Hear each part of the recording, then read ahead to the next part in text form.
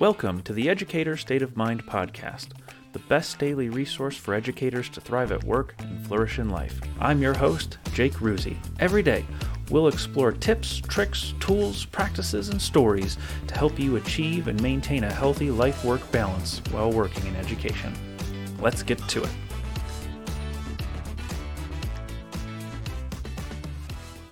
There's a feeling that I get that I think is kind of underrated in a lot of ways.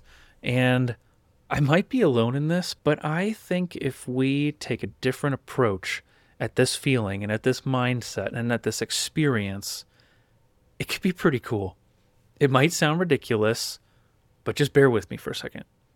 I have kind of enjoyed recently the feeling of not getting everything I want to do done. I've enjoyed the feeling of not getting all my work done. I've enjoyed the feeling of having some loose ends, which if you've listened to some of my other episodes up until this point, that might sound weird as I've been telling you how to clean up some of your loose ends and organize your loose ends and prevent loose ends. But here's the thing. I think there's a difference between having so many undone tasks that we're considered behind and we're stressed out and we're anxious. There's like a sweet spot that I've found where if I can have a little bit of stuff that I haven't gotten done, I kind of like that feeling. It's weird. I'll admit it, it's weird. But here's the thing. That means I know exactly where I have to pick up when I get started again. And I think that that can be a really powerful tool for us. And in fact, this isn't a new idea. I'm not making this up from my own experience. It's actually coming from somewhere, and I've just been thinking about it. This idea was kind of first popularized by Ernest Hemingway, and now it's called the Hemingway Bridge, or the Hemingway method. And what I'm drawing on is this idea that he laid out for his creative work, that when he was in a creative work session, when he was working, he would only stop writing if he knew what was going to come next, if he knew what he wanted to write next, if he knew what he wanted to work on right this second. But he did the opposite of what you would expect, and he would just stop. He'd stop writing, and he'd move on for the day. So he would have this feeling that he didn't get everything done that he wanted to. He would leave what people call now a Hemingway bridge, so that the next time that he sat down, he knew exactly what to do. He knew exactly where he had left off. And I've been kind of playing around with this. There's a couple of ways that you can do it too. It's kind of like leaving a trail of breadcrumbs for yourself. And you can do this by, if you're a writer, that's an easy thing to do. You just write the next part of whatever you're writing. The way that I do it in my role is I have my to-do list, and I make sure I know exactly what I want to do right now. But if it can wait till tomorrow, like if it can genuinely wait until tomorrow and with no ill consequences, I will put it on my list for tomorrow.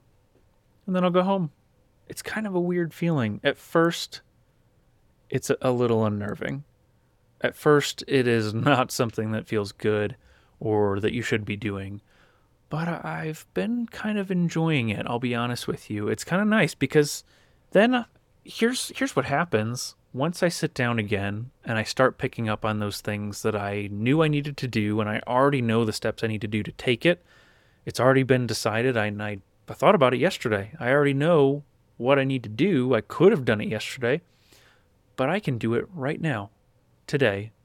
And that's going to kickstart my productivity for the day. That's going to kickstart my ability to just start getting stuff done. And I think that when used properly, it can be a super powerful tool. Of course, it's super easy to screw it up and abuse it, especially when we have a lot of stuff to do. And we need to be realistic with ourselves. We can't do this all the time. I think it's a really nice, fun method, but let's be realistic. There's some things that we can't put off. There's some things we just have to get done, and not everything can wait and just be put off until we want to have this cool, magical productivity experience. Like, that's just not how it works. Sometimes we have to get stuff done, and we can't use something like a Hemingway bridge. But when we can, it might be a good practice to just give it a shot. Just try to leave something undone, or a project partially finished. For example, I wrote a letter of progress for a student, and I finished the letter. I knew the next steps that I had to take to print it off, sign it, rescan it, and email it to the people. But, I was ahead of my deadline, surprisingly, and I decided I wasn't going to do those last couple of steps. I was going to put it off till the next day. That next day happened to be today when I walked into work, and that was the first thing I did. And then once I got that done, I felt pretty good because I had already completed something of value, and then the rest of my day went pretty well. I have to say, I got some good stuff done. Was it much different than any other day? Did I achieve more? No. In fact, today, if I'm being honest, I probably achieved less than I usually do, but that's okay. That's all right.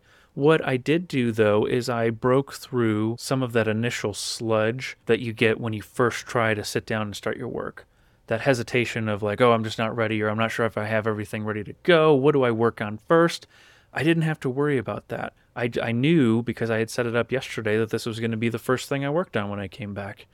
And then since I did that, I was already in a good flow, and I could start working on other stuff. So let me know what you think. Have you ever used a Hemingway bridge? Maybe you have unknowingly. If you give it a shot, let me know. I'd love to hear from you. Thanks for listening. I will see you tomorrow. Thank you for listening to the Educator State of Mind podcast. If you enjoyed today's episode, don't forget to follow, rate, and leave a review. Your feedback is extremely valuable because together we can make this show the best daily resource for educators. And did you know that you can get involved with the show? If you'd like to learn more about being a part of the podcast, head over to jakeruzzi.com/podcast for more information. I accept submissions for episode ideas, sound clips to include in the show, and invitations for interviews. If you have something important to say, let's get it on the show. Thanks again, and have a spectacular day.